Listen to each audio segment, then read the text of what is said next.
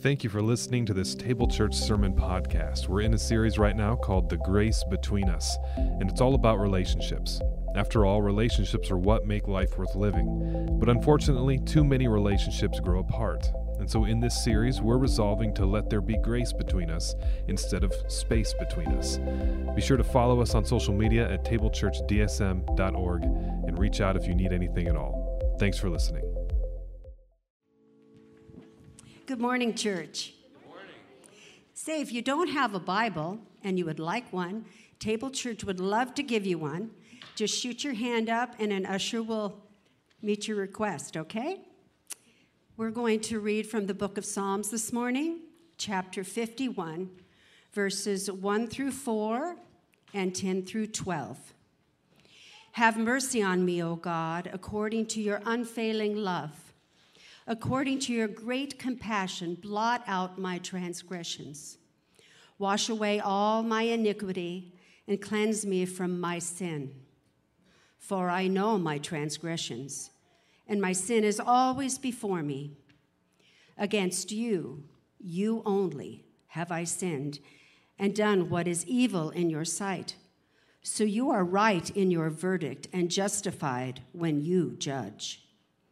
Create in me a pure heart, O God, and renew a steadfast spirit within me. Do not cast me from your presence or take your Holy Spirit from me.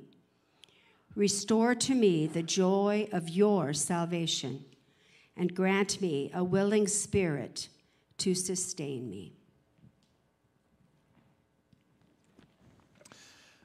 All right, so before we get started here today, just want to give you a heads up that we're not going to translate line by line like we have the last couple of weeks, but Moses is actually going to come up and give a little recap in Swahili at the end.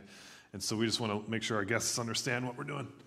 Yes, so siku ya leo yeye atahubiri nzima, mimi nitakuja mwishowe nikuje niseme nini alihubiri. So sitatasfiri moja mbili hivi, lakini mwishowe nitakuja kusema. If it's okay with you, can I just read the scripture in Swahili as well? Absolutely. Yes. So masomo ya leo inatoka kutoka Mwanzoni 51 na inasema hivi: sala ya utakaso na msamaha. Kwa msibabishi zaburi ya Daudi wakati nabii Nathani alimjia alipokuwa akimkwisha kwenda kwa Bethsheba. Mungu, unirehemu sawa sawa na fadhili zako, kiasi cha wingi wa rehema zako. Uyafute makosa yangu, unioshe kabisa na uovu wangu, unitakase dhambi zangu. Maana nimemjua mimi makosa yangu, na dhambi yangu mbele yangu daima. Nimekutenda dhambi wewe peke yako, na kufanya maovu mbele za macho zako. Wewe ujulikane kuwa na una haki, unayapo na kuwa safi utaopo hukumu. Asante. I love to be serenaded by the sweet sounds of Moses' Swahili. Oh, man. So I want to let you guys know about something cool that we're starting here at Table Church coming up, a little change. And let me just preface it real quick. You know what a liturgy is? Just broadly speaking, a liturgy is really anything that forms us. There are liturgies everywhere. And our kids experience liturgies every day. And as parents and as followers of Jesus, our hope is that the liturgy of the way of Jesus is stronger than that of the world. And you know what? An hour in church on Sunday isn't enough for that, because there's a lot of really loud voices out there. And so we're asking ourselves, how can we just disciple our kids better? And one of the things we're going to do is we're going to start a Wednesday night kids club program at our ministry center. It's going to start March 22nd. We're going to do just one meeting per month until the end of the school year. So March, and then April, and then May. Just one Wednesday night at 6 o'clock at the ministry center. We'll take the summer off, and then we'll come back in the fall, hopefully with more frequency. But our hope in this is that we can really just kind of help our kids dig deep into God's word, into prayer, into who God is, and how to follow Jesus. And so parents, 1st through 5th grade, just have that in the back of your mind. We'll be asking you soon to sign up and try to get a feel for numbers and that kind of thing. But we've got a team together already. It's going to be amazing. and I hope that you will participate with us. Also, today we are finishing our series. It's called The Grace Between Us. A lot of times in relationships, we put space between ourselves, but we've been saying instead of space, how do we put grace between us? And so we've talked about grace in parenting, grace in marriage, grace in conflict. Today we're going to talk about a different relationship, and that is your relationship with yourself. You know you have a relationship with yourself? You know that you talk to yourself and you treat yourself a particular way? And so I want to talk about grace for yourself today. So the psalm that we just heard was written by King David. David may win the prize for the worst sin in the Bible. I don't know, Judas might give him a run for his money, but we're not here to adjudicate that particular trophy. And we read about this particular sin in 2 Samuel chapter 11. And so I want to walk through 2 Samuel 11 a little bit today to give some context for this psalm. So from the very first verse, we can notice that things are not going well. It says, in the spring at the time when kings go off to war, David sent Joab out with the king's men and the whole Israelite army. They destroyed the Ammonites and besieged Rabbah, but David remained in Jerusalem. Did you catch that? At the time when kings go off to war, being a little subtle, kind of a wink, wink, nudge, nudge thing, David stayed home. Look, we've already got our first lesson from the text, and it's this: sin begins when you compromise in your heart. It begins when you compromise in your heart. When you start to say things like what David was probably saying to himself, like, you know what? I don't think that applies to me. I think I'm above that. It applies to all them, but not to me. That is apparently where David was at right now. We haven't even gotten to the juicy part of the story yet, but we already know something's off. David, up to this point, has been brave and righteous. This is the guy who slays lions and bears with his hands. And he, of course, as a teenager, took out Goliath, This guy has been a pinnacle of faith and courage. Something's different now. This isn't the David that we know. He stays home. He sends his men off to war. He stays home, literally tells us that he sits on his couch in Jerusalem. This isn't the same David we once knew. He's compromised. And that's what leads to what comes next. David strolls out onto his porch one night. Yeah, since he's in the palace, that means he's in the tallest building in town. He can look down and see the rooftops of all the other houses, and he sees a woman bathing on her roof. And she's very beautiful. Her name is Bathsheba.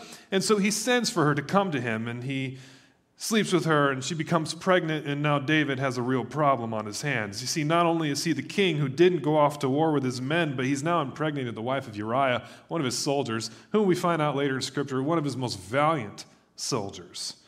And so David tries to figure out how to fix this problem, and he calls Uriah back from the war. He hopes that he'll spend the night with his wife, and so then he can save face. But he severely underestimates Uriah's ethics. Instead of going to his house, Uriah sleeps with the palace servants. And so the next morning, David's like, come on, man, what are you doing here? He asked Uriah, haven't you just come from a military campaign? Why don't you go home? Uriah said to David, the ark and Israel and Judah are staying in tents, and my commander and Joab and my Lord's men are camped in the open country. How could I go to my house? Now the ark of the covenant, that represents God's presence. Wherever that goes, that's where God goes. And so there's a little bit of a subtlety here to Uriah's response. He's essentially saying here, Israel, the men of Israel are out in the open country. Your commanders are out in the open country. Even God himself is out in a tent. And yet David stays in Jerusalem. It's just highlighting David's compromise even more. So David has to apply more pressure. He invites Uriah over for dinner. He gets him drunk. He thinks surely now he will go home. But nope, once again, Uriah sleeps with the servants of the palace. And so the point in this instance is clear. A drunk Uriah is more righteous than a sober David. And so David has to resort to extreme measures. He sends Uriah back with a letter. If this ain't messed up, I don't know what is. He sends him back with a letter that calls for his own death. The letter is supposed to be delivered to Joab, the commander. It tells Joab to put Uriah on the front lines And then when the fighting is at its fiercest, to tell everybody else to drop back from him so that he's struck down and killed.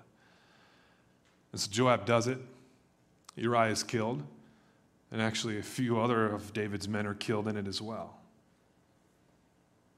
But finally, David has what he wants. Bathsheba's husband is dead. He can marry her, save face. At least that's what he thinks.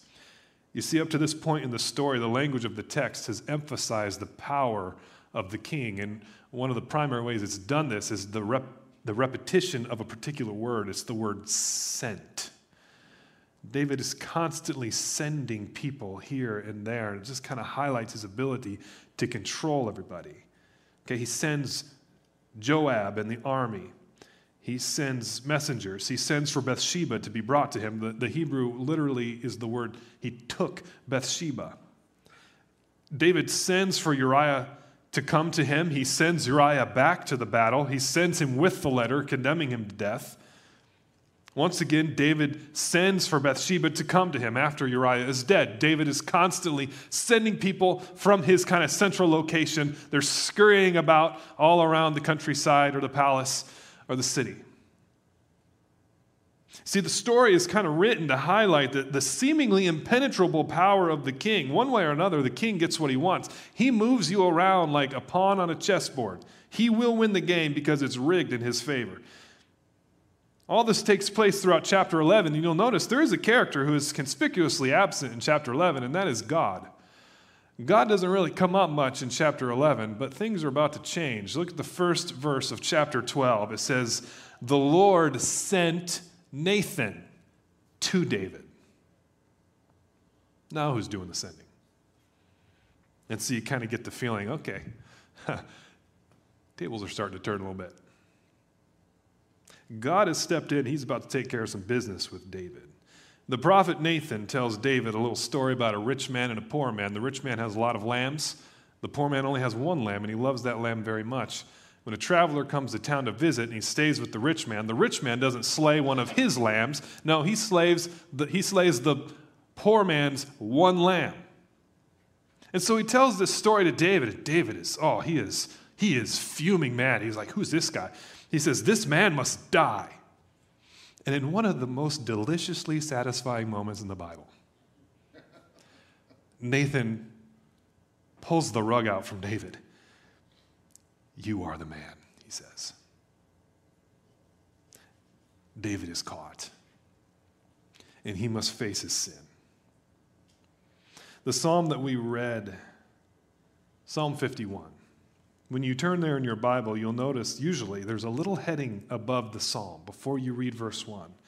And that little heading tells us that David wrote it when the prophet Nathan confronted him about his sin with Bathsheba. And what we learn about David is that as awful as his actions were, and they were next level awful, weren't they? Thousands of years separate us from the event, and they were bad then. They're,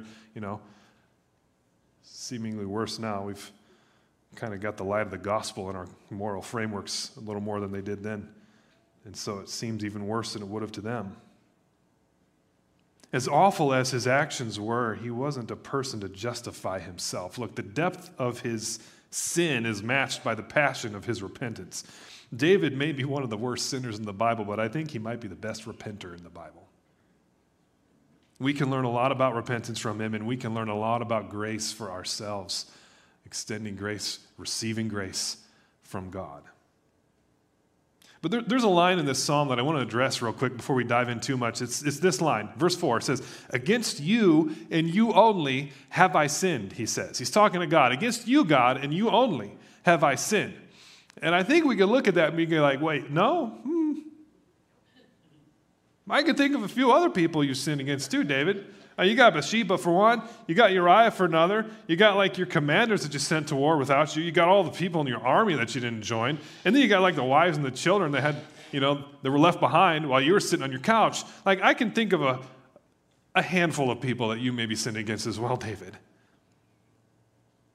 So at first, this seems like a completely self-absorbed thing for David to say, but there's something for us in this line that I want to discover, because we live in an age today where People will sometimes admit that they've done wrong, but won't admit that they are wrong. Do you see the difference?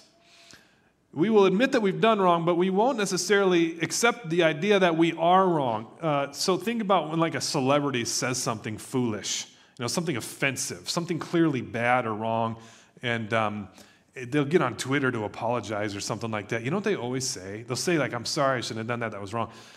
That's not who I really am. You ever see anyone say that? Like, that's not who I really am.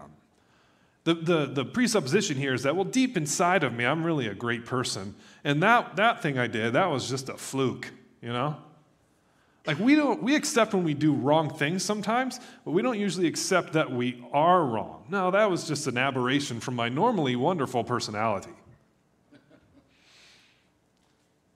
David doesn't see it that way. When David says, against you only have I sinned, I think he's saying that as he stands before the eternal God, not only is he realizing he's done a wrong thing, he's realizing there's something wrong right here. Something broken in me. Something that needs to be fixed. He goes on to say, surely I was sinful at birth, sinful from the time my mother conceived me. And here's what we're learning. David's main concern is not that he did wrong, but that he is wrong. And that's an important lesson that we can learn from David. David reminds us that we stand before an eternal God. You can't hide from God. You can't run behind a wall, Nope, God's there too. You can't turn around and hope he doesn't see. God sees you. You're naked before God. He knows you better than you know yourself. And you can't hide from him. And so in a real sense, your sin really is just between you and God. Because he so impenetrably understands who you are that there's nothing that can be hidden. All things are laid bare before God. And he is the one before whom we all must answer. He is the one who sees it all. And that is perhaps what David realized the moment that Nathan brought that hammer down on him. But here's the good news. Look, I understand, so far I've been talking about sin and, we're broken and stuff like that. It's true, and it's like a basic tenet of Christian theology.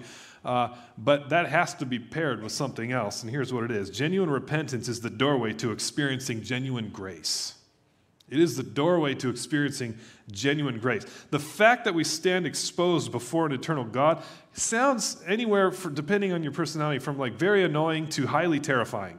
That can be not pleasant to when you really start to comprehend and realize and think about that. You're like, you go through the whole range of emotions when you really, really dwell on that. But you know what? It's actually incredibly good news that we stand exposed before God, because that is a God of love that we stand before, who knows us entirely but still loves us unconditionally.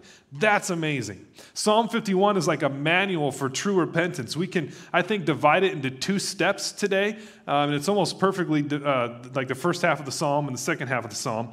And these two steps are remorse and then restoration. So let's talk about the first one, remorse. It's important that we don't misunderstand the role of remorse, because remorse can quickly become like self-pity. And self-pity can be kind of a weird form of pride. You know that? Like sometimes there's like a self-absorption that happens when we're just like this inability to let ourselves off the hook or to forgive ourselves for something that we did. It's a weird form of pride. And here's why. Because it's like we're saying that somehow, I'm so special that I was able to muster up a sin so bad that, even God can't help me.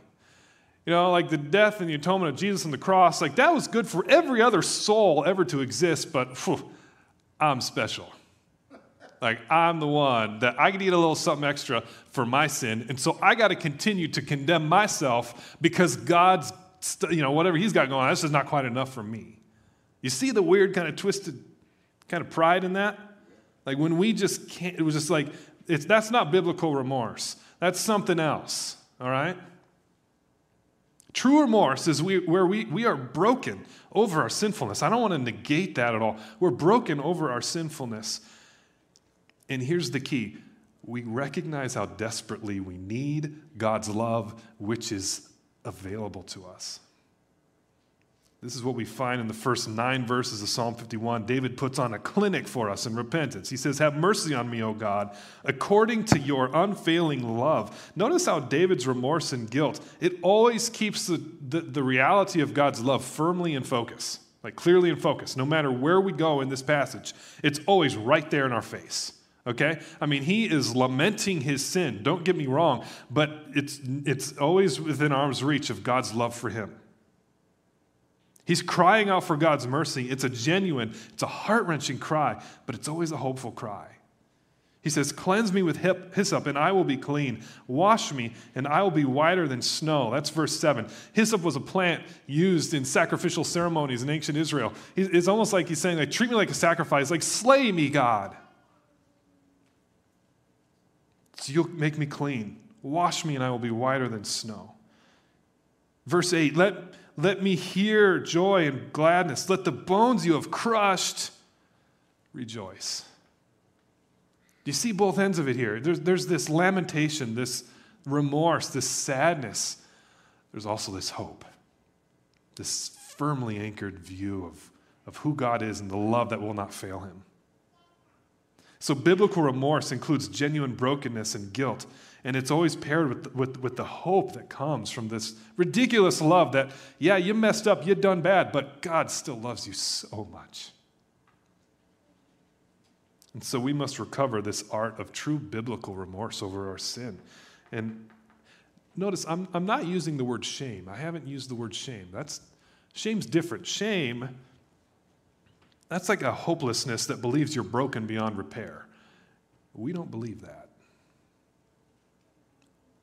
I mean, you can't repair yourself, but you're far from broken beyond repair. So I'm not using the word shame. I am using the word guilt. You know what guilt is? Guilt is a perfectly appropriate reaction once you've done something for which you're guilty. If you don't ever feel guilt, the word for that is you're psychopath, you know? Like, guilt is healthy in the appropriate way when surrendered before God and when understanding the overwhelming power of his grace on that. You know what I mean? Like, guilt can be appropriate. Shame, no. I just recently started playing chess. I played a little bit when I was a kid, but I'd forgotten how the pieces moved. And then my 6-year-old taught me again, like around Thanksgiving. And his 8-year-old cousin actually taught him how to play. So, and now we play chess at my house, me and my kids, and it's a lot of fun. I've actually kind of gotten really, I've taken a deep dive a little bit. I've got an account on chess.com. I can play online. I got chess podcasts I listen to. I follow along on tournaments and stuff. Ask my kids. I'm watching on my phone. I'm like, knight F2, knight F2. Ah! You know, it's super exciting. It's just a whole culture. Like there's like I don't know. There's like, it's like golf, you know, like got Tiger Woods of chess and stuff. So you guys are like, that's boring too, man. That's not a good illustration. I'm not getting excited about chess here. You should just try it. But anyway, so I've been playing online, and I'm really bad, okay? I lose a lot. In fact, here's the breakdown of my games. I've won 39% of my games. I've lost 54% of my games, and I've drawn 7% of my games. So I've won 39%, I lost 54%. I'm like the Iowa State Cyclones of chess. Hey. Yes. I didn't get invited to a bowl game this year, man. But you know, sometimes when I'm losing at chess all the time, I know I was going to say the Huskers of chess. I didn't want to alienate people, and then I forgot. It just came out. Sorry. But of course, I could still alienate people from Nebraska, but I'm less worried. So sometimes I'm like losing all these games. You know, I'm just like, I should just quit. Like, what am I doing? You know, I'm 39 years old. I'm a grown man. I got kids. What am I playing chess for? I should just quit. I should just give up. That's how a lot of us treat our spiritual lives. Oh, I've messed up. Apparently, I'm not cut out for this. I should just quit. I should just give up. Let me tell you something. The gospel is not like chess. And when you hear that voice telling you that you should just quit, you should just give up this stuff, whatever this is, church stuff, Jesus stuff, God stuff, whatever, it's not for you. And whenever you hear that voice, here's what I want you to understand. Here's the truth. No, you were actually perfectly designed for holiness. Okay? You are perfectly designed to be a Jesus follower. You were made for it. And you can do it by the power of God. Be a holy follower of Jesus. So don't listen to those lies that say, oh, this isn't for me. I'm just not one of those spiritual people. Nah, you were made for it, I promise. Biblical remorse is a sadness for our sin that is rooted in the damage that it causes. But it always has in view this hopefulness, this reality, this truth, the love of God, the power of God's grace to transform us. Which leads us to the second step of repentance, which is restoration. David goes on to say, create in me a clean heart, O God, and renew a steadfast spirit within me. Restore to me the joy of your salvation and grant me a willing spirit to sustain me. So starting in verse 10, there's a shift, I think, where we start to focus more on this restoration stuff.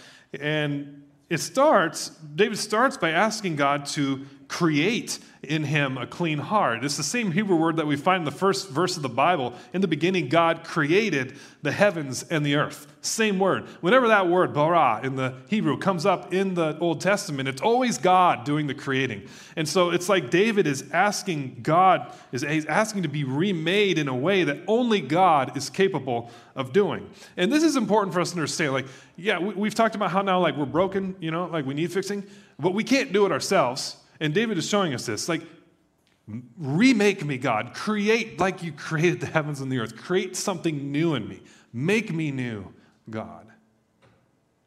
David shows us that God not only forgives us, but he can transform us. That's restoration. You know the gospel is more than just God forgives you for your sins? That's pretty big, by the way. There's more, though. It gets even better. God can transform you. The gospel is not just a courtroom, it's also a hospital. Courtroom is where you're declared innocent, hopefully. The hospital is where you're actually healed. That's what God wants to do in you. I find that many of us tend to ignore one of the two steps we've talked about. Maybe you get stuck in remorse, You're just like condemning yourself all the time. You just can't seem to stop. Or maybe you skip remorse entirely and run over to restoration. You're like, oh, God's grace. Jesus loves me. Oh, I'm good. When we do that, we miss something wonderful. God can bring beauty from ashes. And if you've sinned, you've sinned. But if there's something that you're having a hard time moving past, or you've done something that you know is wrong, you're in a unique opportunity to experience amazing grace. To be able to just kind of stand helplessly before God and be like, I don't deserve this, but you still love me. Holy smokes, this is crazy. Wow. If you've never had that feeling, that moment, then you haven't quite yet understood what we're talking about when we talk about how incredible God's grace is. It's like, no, you don't deserve it. Nobody else will probably give it to you, but God does. And God wants to. And he'll do anything for it. In fact, he has done anything for it. So which of these two steps do you need to recover today? And here's the challenge. Our culture is very contradictory on the issue of repentance. On the one hand, our culture is very keen on kindness and tolerance. Our world says that, it's good. You follow your impulses, do your truth, live your life, you be you, that kind of stuff. Like, everyone's good, everyone's happy, just do whatever's inside of you. So we're very kind, very tolerant, very wanting everyone to be themselves. But our faith kind of cuts against that, doesn't it? Like, our faith reminds us, like, no, actually the heart is deceitfully wicked. Actually, you're a sinner. You haven't just done wrong, you are wrong. Kierkegaard, my guy, says, you exist in error. He says, you are untruth. That's what he said. You are untruth. Oh, I love that line. And so, no, like, don't just do whatever. Don't just follow your heart. Do whatever makes you happy. You're untruth, Like, you keep doing that, you're going to lead yourself down some pretty nasty paths eventually. And so it may be that for we moderns, like, we might need to be reminded how to be remorseful, because we have just kind of been conditioned to think that, no, we're actually really great on the inside. I'm a wonderful person. Yeah. We might need to be remorseful sometimes. Maybe you need to be reminded that you need God's mercy. And so our culture wants to affirm our impulses, which makes remorse a little bit rare today, I think. But there's a contradiction at the same time, because that same culture is also at times incredibly judgmental. You know, shame is everywhere in our culture because you're not vegan enough, because you don't vote the right way, because you're a stay-at-home mom, because you're not a stay-at-home mom. Like, there's shame everywhere if you're looking hard enough, and usually you don't even have to go looking for it. Our culture talks a lot about kindness and tolerance, but it can also be fiercely cruel to anybody who breaks its moral code. And it turns out our culture has a strict law, but no clear path toward grace. And that makes restoration difficult. No wonder we're more anxious and depressed than we've ever been. No wonder deaths of despair are tripling. You know, like no wonder things are so difficult, because we feel this pressure to, meet the expectations for how we look and how we vote and for what we like and who we know and what our Spotify aura is. Like everything is a contest. It forces us sometimes into an eternal cycle of below the surface remorse at the expense of restoration. And so we have these two tensions going on in our culture. Which one do you need God for today? Or maybe both. But listen, nothing acknowledges the gospel. It pegs who we are, you know? It nails us as who humans are. The brokenness that we all kind of know is there. But nothing also gives us an answer like the gospel does. You can't fix it. God can, and God will. So which one are you stuck in? Do you glaze over your sin? Maybe you need to spend some time in remorse. Dwell on the first half of Psalm 51. Maybe you need grace for yourself. Maybe you need restoration. Maybe you need to dwell on the second half this week. Whatever one it is, just spend some time with God and ask Him where it is and which one it is for you. Because remember, genuine repentance is the doorway to experiencing genuine grace. And so as we close today, I'm going to invite the prayer team. They're going to come sit down front. And look, I know that perhaps this sermon stirred up some difficult things, maybe some memories or some things or some feelings of guilt and that kind of stuff. And if you need prayer over either of these areas, these steps, remorse, repentance, just the whole thing, or you just need to confess, that's awesome. We would love to pray over you. They're going to be down here. They're going to be people with the red lanyards on. Just come down and they would love to pray with you. But also, maybe you're like, I don't actually know God's grace. I've actually never experienced God's grace before. And if you would like to, then we would love to pray over that as well. If you want to follow Jesus and to enter into this life of knowing and experiencing this kind of wild and crazy and unexplainable love of God, today's the day to do that. So come down, and they would love to pray with you over that as well. And if you are one of those people, please, on your connection card, circle the cross there just so that I can follow up with you personally and just walk with you in this life. And so I'm going to turn it over to Moses, and I'll let him close us in prayer as well.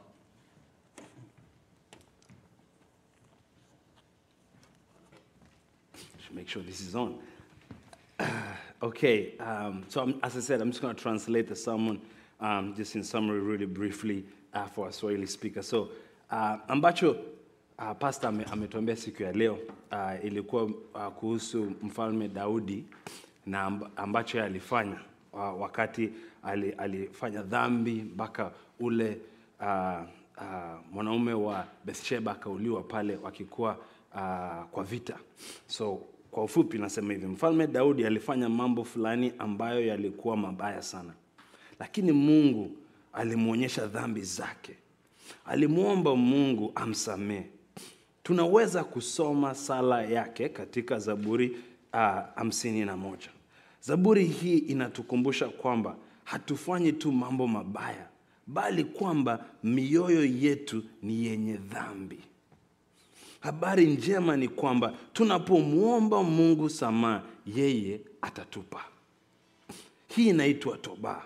Zaburi 51 inatuonyesha kwamba toba ina sehemu mbili, majuto na urejesho.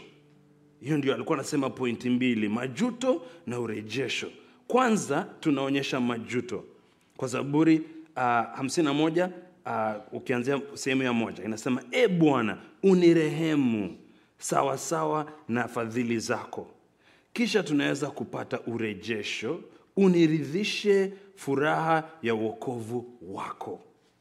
Wakati fulani tunakuwa na wakati migumu kuonyesha majuto kwa ajili ya dhambi zetu. Tunafanya vibaya lakini tunaonekana kutojali. Nyakati nyingine tuna majuto lakini tunapambana na urejesho. Tunajisikia vibaya sana kwa ile ambacho tulifanya, hivi kwamba hatuwezi kukubali msamaha kutoka Mwenyezi Mungu. Lakini leo, ikiwa una wakati mgumu wa mojawapo ya hizo sehemu, Mungu anaweza kukuweka huru. Tumia muda katika maombi na umuombe Mungu akusamehe na akuponye kutoka dhambi zako, na Mungu atafanya hivyo kwa sababu anakupenda sana. Ndivyo. Bwana asifiwe. Amina, amina. Tuombe. Let us pray, please, church. Dear Heavenly Father, thank you so much for the word this morning. Thank you for your grace.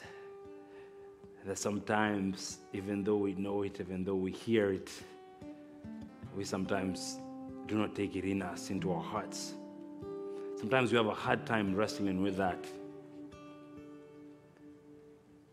And Father, we just pray that today we can have hearts that are softened. We can have eyes that are opened to understand that we truly are sinful. We fall short of your glory. But through you, through your Holy Spirit, through your Son, we are saved. We are healed by your grace. And as Phil said, can we understand and move from the courtroom to the hospital? Can we be healed? Can we let your mighty power move within us to heal us? Today and even henceforth. Mungu Baba, naomba siku ya leo utuhurumie, utuponye mioyo yetu, kwa vile tuna makosa mengi. Wakati mwingine hatutaki kukubali ambacho tumefanya, ambacho tumeangusha, ambacho tumetendea watu wetu, na tunakataa nguvu yako ikuje ndani yetu. Tunaomba Mungu siku ya leo tusamee ili ikuje ndani yetu.